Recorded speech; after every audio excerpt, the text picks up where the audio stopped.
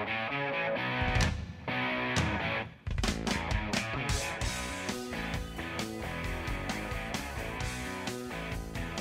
to have everybody in on the Bill Michaels Sports Talk Network. We're glad you're here. Thanks so much, as always, on a Friday for hanging out with us. We certainly appreciate it. Coming up bottom of the hour, you're going to hear from Matt LaFleur. We got Bo Melton, who talked to the media, who had the big game up in Minneapolis, and he reveals something. And you're going to hear it coming up, but one of the interesting facts when we talk about what's been the turnaround for the Green Bay Packers, for the wide receiving core, for the passing game, okay, has been, I mean, we all talk about Pittsburgh where the wide receivers kind of got together and started talking and honestly and openly getting into critique of one another, sharing their thoughts about what they should and shouldn't do and where they should and shouldn't be and all that kind of stuff. But one of the things that was revealed was that Jordan Love on Monday nights, after film on Monday, brings everybody to his house. And they all sit down and go over it together. And that's not something that we knew. That's not something we knew. So, there is something to be said, whether you have the best talent in the world or not, there's something to be said for everybody being on the same page and a camaraderie. Everybody pulling the rope in the same direction, whatever cliche you want to use, but there's something to be said for the camaraderie. And I think that is evident by what we're starting to see on the field now. And that was one of the things that got kind of brought to the surface in the locker room the other day was that, yesterday was that, Bo Melton said, yeah, we all go to Jordan Love's house. What? Yeah, it's not just about being behind closed doors inside 1265. It's they all go to Jordan Love's house. Jordan Love has everybody over, and instead of sitting down and playing video games and everything, they're all going over film. They're all studying film. They're all talking. And that's impressive. Now, they're all the same age-ish, and they're all young. They're all looking to make a name for themselves. They're all trying to get better. They're all trying to get on the same page, and they're all trying to get theirs. But as a collective group, to come together and do that, that was when I heard that, I'm like, wow, that's impressive. You don't always get that as a group of guys away from the field. And to have that right now, knowing kind of what's at stake in Green Bay and what they needed to do and how bad they were early on, or at least through a mid-portion of the season, that's kind of taking it upon yourself. That's not coaching. That's not Matt LaFleur, and that's, it could be a hint from Matt LaFleur to say, hey, guys, if you guys really want to get together afterwards or something like that, if you need help, maybe get on the same page. Maybe he said something like that. I don't know. But to have everybody get together over at Jordan Love's house, yeah, that's saying something. When you heard that, Grant, because you don't hear that very often. The last time we heard about a quarterback doing anything with anybody was like his rookie year when Aaron Rodgers brought everybody in for a barbecue at his house. And then he was working with Jermichael Finley on Friday nights and Saturday nights before games on Sunday. But other than that, we've never heard anything like that before, right? I mean, I love it. And I don't just mean to take a story like this and be like, well, Aaron Rodgers never did this. He did when he was younger and he was the same age as his teammates. That's the tough part of being a quarterback in the NFL for 15 years, is you see all your friends come and go and you're playing with a bunch of kids and you don't really relate to them. But this rules. No wonder they all love him. And no wonder, Bill, that they were able to work out some of these issues and become a better offense throughout the course of the year because they worked at it hard and they took pride in what they were putting on tape every week. Yep, exactly. And that's a great point, is when you're older, you've kind of established yourself, and as Rodgers has done so prolifically, is basically you have to get on my level. So it was up to Cobby to coach him up and other guys to take advantage of that and try to bring him up to his level. He didn't have time for that. Whereas Jordan Love's like, look, this is what we do. And, it kind of goes back to, and I just saw this from Ricky. Ricky said that goes hand in hand with what Justin Fields said about Green Bay. There's not much to do here. I'm glad there's not. I'm glad that that's where the concentration is. That's part of the reason why there's a charm to Green Bay. You'd love to play in South Beach, play in Miami, or you'd love to play in San Fran or, out in L.A. and have all these different distractions. But on the other hand, you play in Green Bay, it's a little bit colder here than a lot of places. But it's not that you don't have anything to do. It's just that the pace of life is a little slower. So you get to go, you know what, let's go over such and such's house on a Monday night. We're going to start studying together. Okay. It's not to say you can't do that in New York, but it's just not done as much in New York because there's so much to do. So when I started hearing that, I'm like, wow, I'm impressed by that. I was impressed by that. 877-867-1670, 877-867-1670. If you want to find us, that's the phone number to do so. Again, 877-867-1670. Coming up in the next break, we're going to have Jake Budd of the Big Ten Network is going to be joining us. He'll chime in and give us his thoughts via the Big Ten and also via Michigan as they get ready to take on Washington in the title game coming up on Monday night. So we got a full weekend wraparound of sports and such, but looking forward to that. This one's from the Backyard Paul. He says, hey, Bill, it's incredible that Jordan Love thinks so highly of the guys around him and vice versa, that they all want to work together to strive to be better. It's like they all have each other's backs.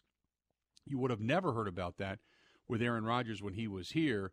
He, like I just said, he would have always said, let Cobby coach him up. He's beneath that. Well, first of all, Rodgers is not beneath that. Maybe he just looked at other guys as being beneath that. But Rodgers did reach out to guys. I mean, one of his best friends was Jordy Nelson. They rode together. They talked together. They worked together when it came to practice. So Rodgers, it's not like he doesn't have a history of doing this. And the same thing when Randall Cobb lived with him. But that was veteran and veteran. But we all know that there were times that Rodgers said they need to get on my level. That was it. And you kind of looked at it and went, well, on one hand, 100% true. 100% true. They do need to get on your level. They need to get on the same cerebral level. But unless you're, which it was always the argument for training camp, but unless you're there working with them, how do they know where your level is if that word is coming from somebody else? And the irony was such that when he did go to New York, suddenly getting into camp early was important to get on the same page with all these guys. And he became this dynamic leader by working with these guys in the facility and all the stuff that we had been talking about here that he just refused to do later on in his career. Suddenly there it became important.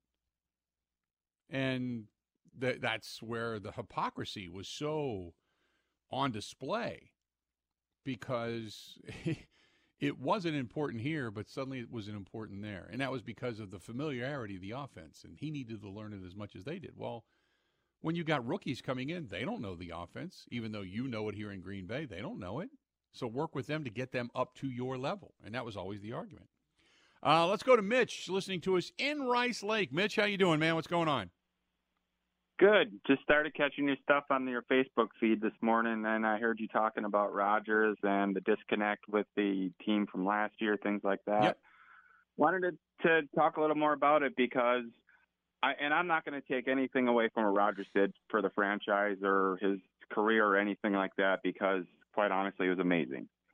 But with this team, with Jordan Love, with the young group, I think we got the right guy to make this Sunday happen where we will get past the hump. I think we're going to get in. I felt really, really strong earlier in this week, and by the time today is culminated, hopefully I feel better. I just have this – I still have a little bit of anxiety. Last week on Monday, I felt like this was merely a formality getting into the postseason. Like they were going to come in, they were going to roll the Bears, they were going to keep moving and bring on the next opponent wherever it is they may have to go. But as the week went on, you start listening, you start talking, you're thinking, man, this is not going to be an easy game by any stretch, especially the way the Bears are playing here down the stretch. So I agree with you. I think they're going to move on, but I'm not going to say that I don't have a little bit of a qualm in my gut, so to speak. I feel the same way. And even before the Vikings game, I felt like this was the game this week against the Bears that I was more worried about.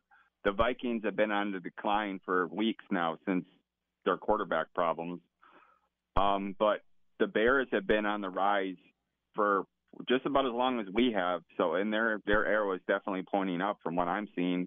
And it's going to be a dogfight. I think it's going to be a good old-fashioned Packer-Bear game from the old times. And I think that's great. But I think Green Bay's got enough to get past them. That's just my opinion. Yep. No, I that's probably a really succinct way of putting it. Mitch, appreciate the phone call, pal. Thanks so much. 877-867-1670, 877-867-1670. Glad to have you on board. 877-867-1670. We'll get back into the phone calls and such coming up here in a little bit.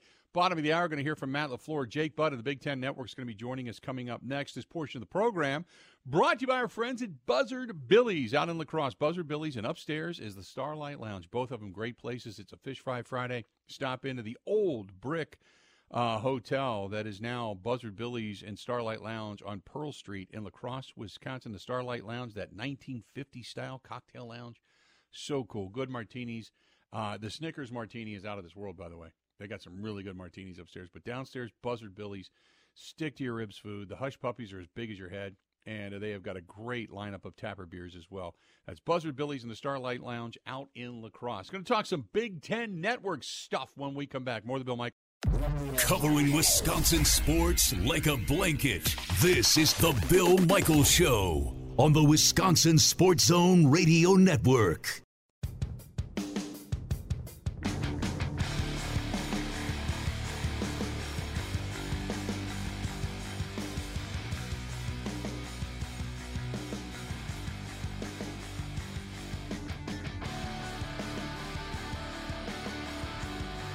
Welcome back. Good to have you at the Social House on Lisbon Road, Menominee Falls. It is a Fish Fry Friday. They've got clam chowder today on special. Perch fish fry on special. Cod fish fry, only $13. Get 3 pieces, potato pancakes, fries, coleslaw, rye bread, fish tacos, fish sandwich. They've got it all going on. That's the Social House. Today, all the specials today for a Fish Fry Friday at the Social House. Lisbon Road, Menominee Falls. And stop in and see Dan Della and the entire staff. Good people. Good people. Let's do this. Let's take a look around the Big Ten. And Jake Butt from the Big Ten Network now joining us on the hotline. Jake, how you doing today, man? Happy New Year. Oh, man, Happy New Year. I'm doing great. I'm heading to Houston, so I'll be down there for the national championship, just putting the final touches, getting packed up and everything. And let's just say, man, can't be better than us. Well, here's my question.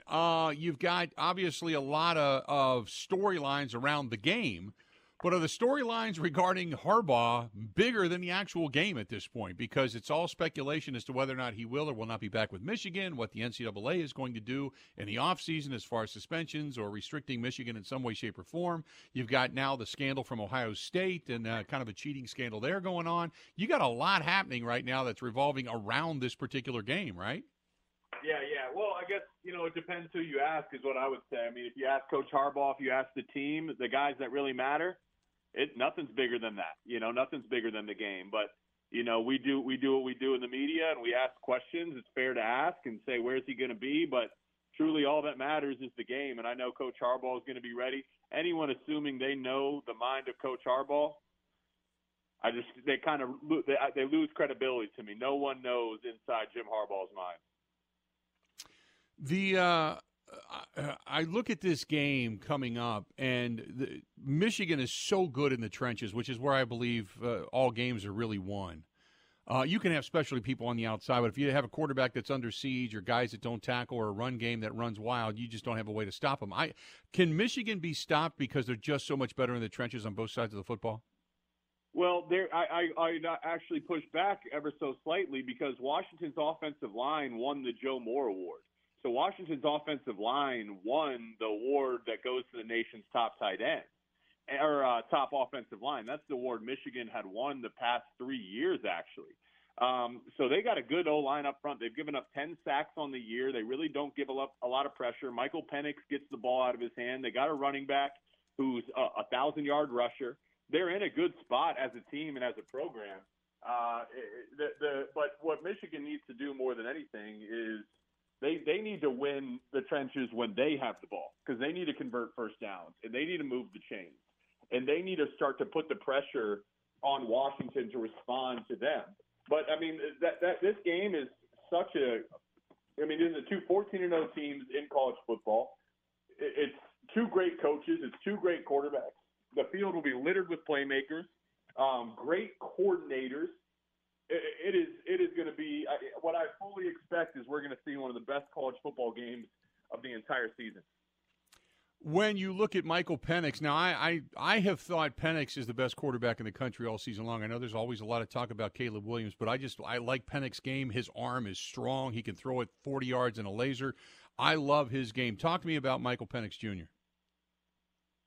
Really, Penix he's an NFL I've heard this said, he's an NFL quarterback that's still in college. I mean, he's like an Olympic archer.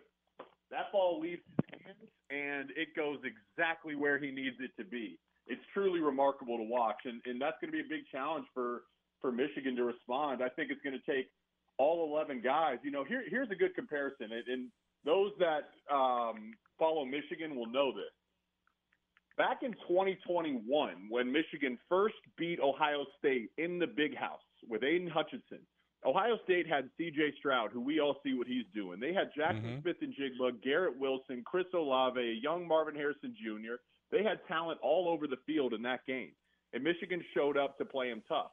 So this matchup's similar in that sense, and the reason Michigan won that game wasn't because they shut down Ohio State offensively. C.J. Stroud still got his. The receiver got theirs. But they were able to force Ohio State into kicking field goals every now and then when they otherwise would have scored touchdowns. They were able to have some critical plays offensively to extend drives. That's the game plan here. You're not going to shut down Penix. You're not going to shut down Washington. But can you force them to kick a field goal instead of scoring a touchdown because you knocked them back on 3rd and 6? That's the difference of 4 points. That's going to add up throughout the game, and that has to be Michigan's thought process, and I believe it is their thought process going into this game. Something that Coach Harbaugh said during his post-game presser at the Rose Bowl, he said when asked about everything that's gone on this season, being suspended in the beginning, all the accusations, then being suspended at the end, he said it's been an unfair advantage for us. And I get kind of what he's saying. Do you believe it's been an unfair advantage for them, or is that just coach speak? I mean, would you call it an unfair advantage? Probably not. I don't think I could call it an unfair advantage, but I would say this is that's what great teams do is they take the outside noise and the adversity and they spin it back to favor themselves. So that's what great teams do. That's what Michigan has done and is doing right now. And it does play a factor. You can flex your neuromuscular muscle by staring in the face of adversity and choosing not to quit. In a sense, yes, I see exactly what he's saying. The adversity this team has faced this year has benefited them because that game against Alabama was full of adversity. It was full of adversity, and the team did not quit.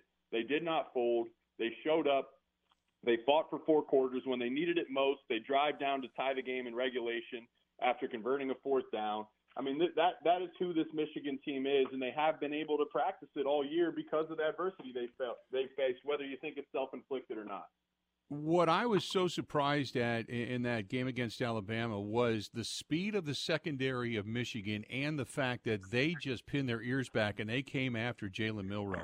I think they got him, 5-6 times in that game? Yeah. They won in the trenches, but there really wasn't anybody flying wide open. I just could not get over. I mean, you don't really see the speed until you put it up against, say, SEC teams because they always talk about the wide receivers in the SEC.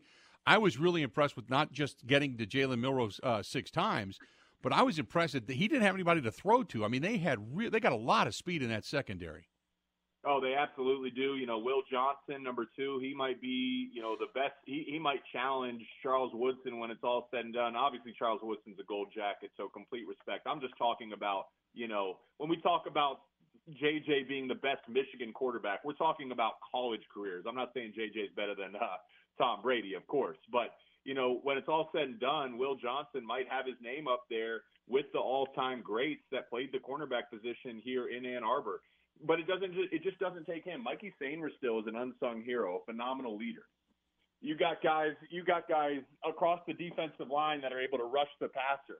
It just goes through and through and through, and it adds up to be like a unit-wide thing. And the orchestrator behind the whole thing is defensive coordinator Jesse Minter. He does such a phenomenal job of organizing them and knowing when to send pressure and when to push back. So it's been fun to watch. All 11 of those guys, and including the 8 or 9 that they rotate in the defensive coordinator, every guy on this team is going to need to be at their best on Monday night if they want to win. I want to ask you one more thing before we get into – I want to talk a little bit about the Badgers, but the fact that the run game – we talk so much about the passing game, but Blake Corum, I mean, he ended up with 118, 19, 20 yards or something like that against Alabama. And that was when Zach Zinter went down. Zach Zinter went down in that game against Ohio State. He was their best run blocker, and you thought, oh, boy, how much are they going to suffer? And they suffered a little bit against Iowa. What did they do so different that Corum got free against Alabama? It's part of it is what happened. So Zach Zinter's an All-American consensus, and he's a phenomenal offensive lineman. But what they did is they took Carson Barnhart, who was playing tackle, and he struggled to block some of the Penn State rushers. He struggled out on the edge. He's more of a guard. At the next level, Barnhart will play a guard. So when Zinter went down, Barnhart slid in and is now playing inside. And he had some key blocks pulling around as the guard. And then they took Trente Jones, who had been playing like the extra offensive lineman, the extra tight end. He's much more comfortable out at the edge. So they took Barnhart and moved him in. Trente Jones plays tackle now. And what that did is, a receiver's more dependent on themselves. So a receiver singularly needs to be good. But an offensive line, the sum is greater than the parts. And I think what you saw was a unit. I'm not saying they're better without Zach Zinter, but the unit as a whole stepped up, which is what led to that performance. I also think I got to give credit to Sharon Moore in terms of his play calling. How often were you guys seeing them do these shifts and motions pre-snap to confuse Alabama? Nick Saban had a real interesting quote in the postgame talking about how most teams they played this year don't huddle. And that means it's harder to get your calls in on time to get your defense set up. Well, Michigan huddled, and that made kind of effectively Alabama's defense was like a step behind getting their calls in. And then you combine the shifts and the motions, and it just led to a phenomenal, not perfect, but a phenomenal offensive performance. I want to transfer over to Wisconsin football real quick. Give me your assessment of the first year of Luke Fickell and what he did at Wisconsin. Well, look, it's a program in transition. I think it's certainly disappointing at some level when you think about, Wisconsin have been consistently, winning 8, 9, 10 games and competing with the best of the best in the West. So I think that some of it is to be expected when you go from that offense to an air raid offense, right? I mean, you go from the consistent 3-4 base defense under Jim Leonard to a blend of the elites, as Coach Fickell called it. They're revamping the entire image of the program. So whenever that's going to happen, there's going to be some challenges, and they faced those this year. They competed well with LSU in the bowl game. The offense looked to find some life, even without Ches Malusi and Braylon Allen. I don't have a full judgment on year one. I don't think it was good. I don't think it was bad. I want to see what they look like this year, in year 2 of this system, and in year 3. What direction are they trending as a program? How long does it take for a new system, new defensive core? I mean, you bring in everything. Everything was new. How long does it take for something like that to sink in, not just with the new guys, but obviously with the guys that have been there, done that have been doing it a certain way for the last couple of years? Well, it depends on the individual. There's some guys that can pick it up quickly, and there's other guys that it might take a little bit longer, and that's fine. But what happens is we're in the world of the transfer portal. So it's not just a new coach. It's not just new coordinators. You have a brand-new quarterback in Tanner Mordecai, and then he gets injured. You got a whole new outlet of wide receivers. You know, they're all learning the new system. Chemistry matters. You have new guys all over the roster. So it does take time for guys to get to know each other and get familiar with the system. I think that's really what you saw this year. It's just guys starting to feel it out a little bit, starting to learn each other, starting to learn who they are within this system. And what you really would hope to see is some big jumps in year two. But, of course, Wisconsin went out and got Van Dyke. They got another transfer quarterback coming in. So there'll be further change even this year. Real quick before I let you go, J.J. McCarthy in his presser throws a little shade at Ohio State, saying the sign stealing started with Ohio State and such. And, you know, and I know that people are starting to look into this now, what Ohio State didn't do. Is this just kind of tit for tat over there between those two schools that really don't like each other? It's always tit for tat, but, you know, the sign stealing didn't start with Ohio State. The sign stealing started in the beginning of time before this was even a conversation. It's been going on for years and years and years. That doesn't make it right, you know, like what Michigan did, you know, that's against the rules. But I think the point he was trying to make is like, guys, listen, everyone steals signs. Everyone has their own methods. You know, Jim Harbaugh got suspended. It was a significant suspension. He missed 3 games, the 3 most important games of the season for Michigan. He was not on the sidelines, and this team prevailed. You know, whether you think that should be the only punishment or not, that's up for debate. But Jim Harbaugh served his time for the punishment, and you could say it's fair or not because, you know, they sent Connor Stallions there, or maybe they didn't send him. He sent himself, whatever it was. That's the difference. Everyone steals signs. It wasn't always about how the signs were stolen. And you know, now it's just a matter of, hey, you know, the investigation playing out with the NCAA, and we'll see, you know, where the chips fall when that's all said and done. But I think the number one thing is, you know, for Michigan, the way they played against Alabama, beating them, and it wasn't even their best day as a team. They played great for so many moments, but the special teams error and the mental lapse, they beat a real damn good Alabama team and Nick Saban, and a team that beat Georgia, who we all thought was the number 1 team in college football. I think that shows you that this team is extremely talented, and those trying to discredit some of their success because of everything that went on, it was a message to those people. Always great to chat, my friend. I certainly appreciate it, and we'll talk again real soon. Thanks for the info, okay? Anytime, guys. Yep, take care. Thanks, Jake. There you go. Jake joining us for a couple of minutes. Jake Butt of the Big Ten Network, kind of giving us the breakdown. And I think it's 9.5 is the spread. The Wolverines are favored by 9.5 coming up on Monday night. But I'll tell you this, man, the matchup to watch is going to be the defensive front of Michigan against the offensive front of Washington. And if Washington gives Penix enough time to throw the football, man, it could be a long day. Long day for Michigan. That was cool information from Jake, and I'm not a college football diehard, but I think a lot of people, you know, they think Washington is this air raid, you know, high flying, and Michigan's in the trenches. I didn't know that Washington's offensive line was that decorated and that good. I think that's a wrinkle that a lot of casual college football fans maybe didn't know. Yeah, it's I'm excited about this one. I think it's going to be a 4.5 point spread. Now that I look at it, 4.5 point. Washington was 9.5 points a week ago, so I'm kind of reading some aged news. So, but no, 4.5 point. Well, Michigan's a 4.5 point favorite in this one. So, anyway, that being said, let's do this. We'll step out. We'll take a quick break. We'll come back, and when we do, we're going to hear from Matt LaFleur when we come back. Stay tuned. We got a lot more of the Bill Michaels Show coming up right after this. Ready? This is the Bill Michaels Show on the Wisconsin Sports Zone Radio Network.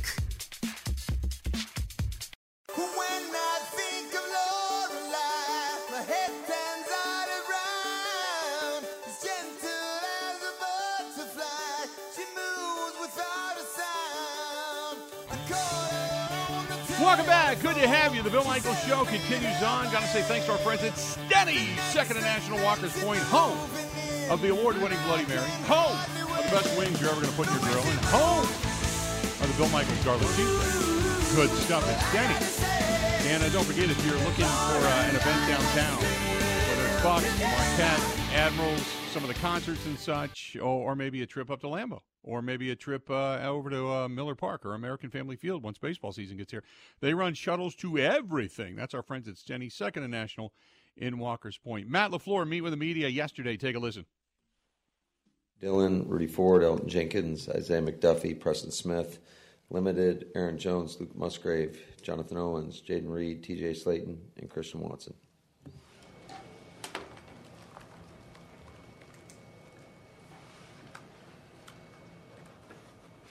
Is it realistic for for Luke to go on Sunday? We'll see. I'd say it's realistic, yes. Okay. Where's Preston at? Because he returned to the game Sunday night, right? So just kind of just let him rest it during the week. Yeah, he's another guy. He's been, I would say, the model of reliability throughout the course of his career. So anytime he's not out there, it's real. So we'll see. Obviously, we're hopeful for him, but we just got a couple more days. Yeah, with Elton, he's been taking the Wednesdays off pretty regularly, I believe. I assume that was because the knee is the ankle now. What's kind of keeping him out? Yep. What's the level of concern there? Again, anytime a guy doesn't practice 2 days in a row, then I'd say there's a concern. Going back to Preston Smith, what do you make of that? 9 years, 1 game missed. How does a guy do that? Obviously, he knows how to take care of himself and be a pro, but I think, some guys are just built to withstand, and I think he's one of those guys, and, he's been, and quite frankly, he's tough. Like, he'll be able to fight through a lot of things. So, again, that gives us reason for optimism for this weekend. When you get these guys back who've been gone for a month or whatever, like Musgrave, like Watson, Aaron Jones was out for a while. Do you have to sort of not get your expectations up too high when you're game planning for them, knowing that, they haven't played in a month, but you probably want to use them? Sure. I think you absolutely, it's a fine line, right? How much are you going to put in for them? Or are they just going to be, certainly you're going to have plays that are targeted to that position. It's just who's in that position, But those guys, just what they bring would definitely give us a boost. Is there a tendency like, I got Christian Watson back, I can play him 80 snaps, or I want to play him 80 snaps? No, I think you have realistic expectations. With Watson, he was just starting to get rolling for you. Is it possible to kind of pick up where they left off after missing so many games? You're talking about him and Jordan, the connection they built there. Yeah, I think he's got enough game experience that he absolutely could. It's just, how many opportunities will he get, and how many plays will he play? And so I think that all that kind of factors into it. Where's Devondre at right now? Obviously, he's not on the injury report, which is a good thing, but it just in terms of his body and how he's feeling. Yeah, I think he's definitely a lot healthier than he has been, and having some time off, I think, was good for him, just to help rejuvenate his body and be as fresh as you can be. Nobody's completely fresh at this time of the year, especially he's played a lot of snaps over the course of his career, but certainly this year as well. And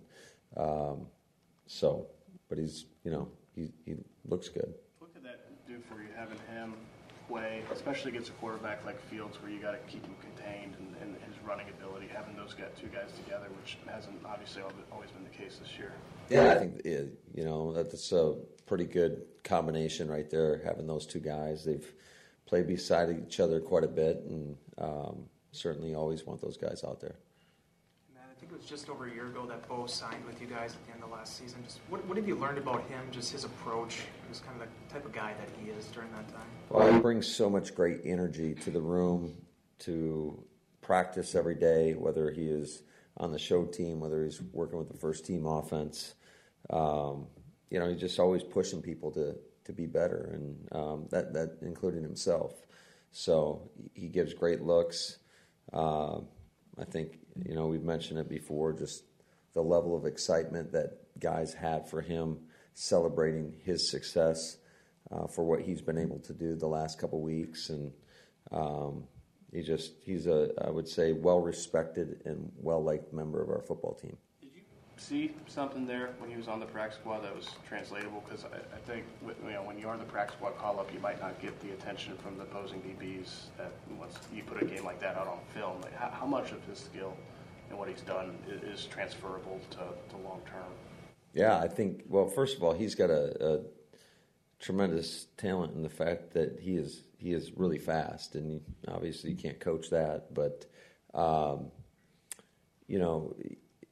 it's just good to see somebody go out there, do it in practice, and then get opportunities and it translate over to the game. That's what we're always trying to do, is take your indie to team, your team to the game day, and he's been able to do that, and but it's a credit to all the work he's put in.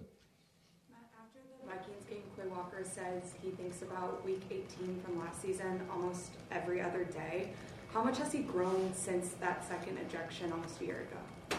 Well, I think you saw it the other day in the Carolina game when, there was a personal foul that somebody hit him and he didn't respond. I mean, that's growth.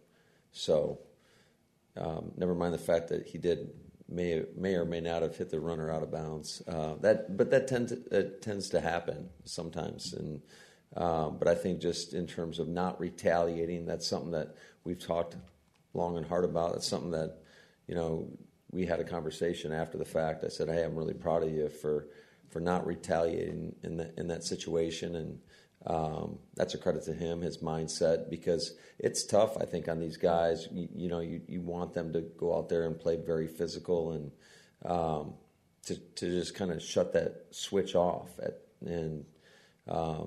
But it was cool to see him be able to do that in that situation.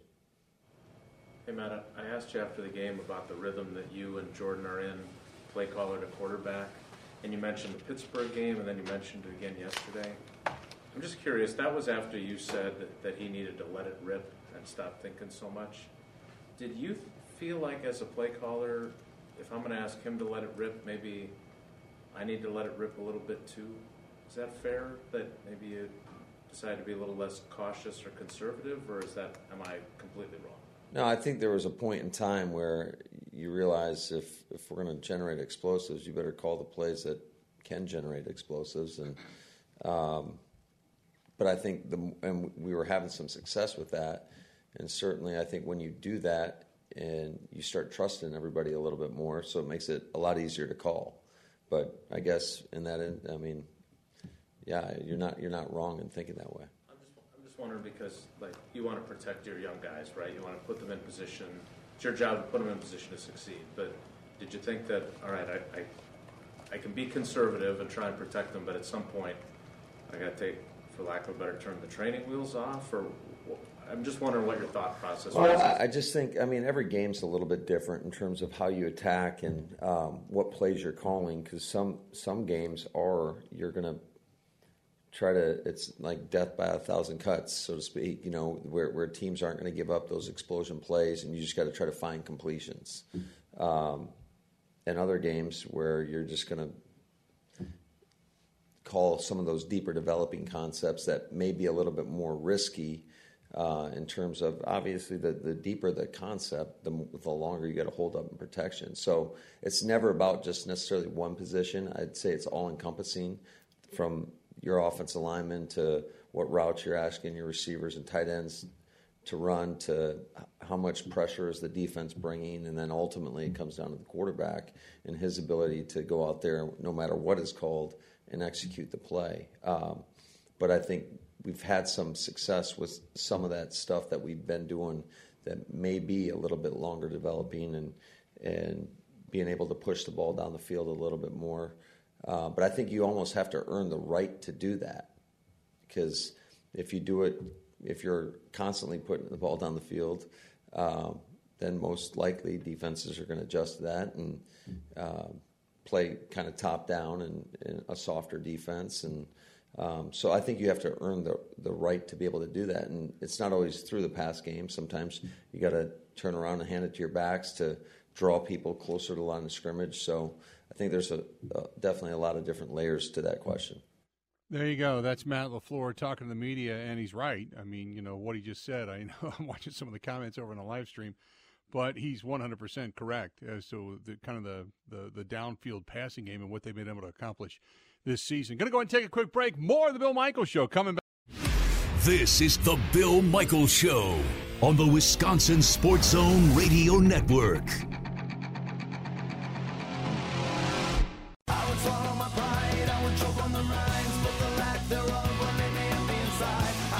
Good to have you back. This portion of the program brought to you by our friends at Steel Tank Brewing in Rally Point. Rally Point, the big new music venue right behind it. And I was just the other day, I was out and about running around, and a friend of mine called and said, hey, they were stopping at Steel Tank, and I couldn't meet him there. But he said, what do you recommend? I said, get the Italian sub. Get the Italian sub.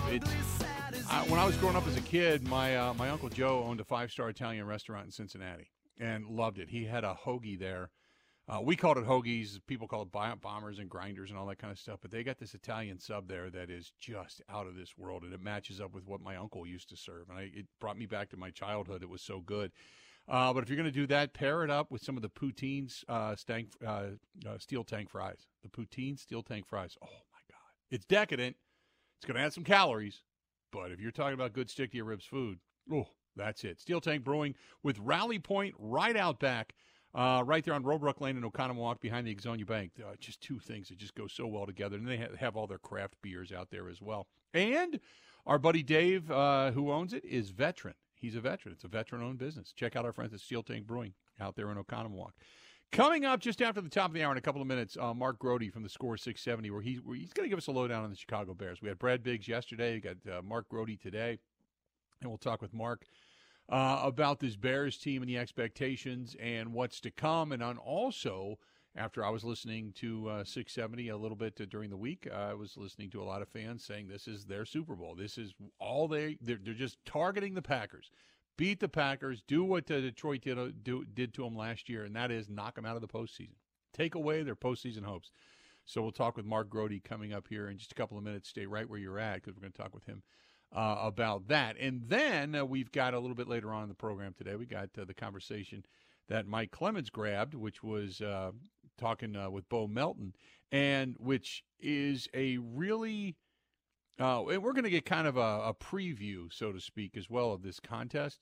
But in the grand scheme of things, with Bo Melton, you're going to hear him talk about what we were talking about earlier, that Jordan Love is gathering the wide receivers Monday nights. They're going to Jordan's house, and they're all getting on the same page. And then when they come back to practice on Wednesday, they're taking everything they just studied, everything they just learned, everything they just talked about, and they're putting it and implementing it into the game plan on Wednesday. So you're going to hear that conversation coming up in the next hour as well. Stay right where you're at. We're 2 hours down, 2 hours yet to go. Mark Grody, he covers the Chicago Bears. We're going to talk with him. That is coming up just after the top of the hour. Stay right where you're at.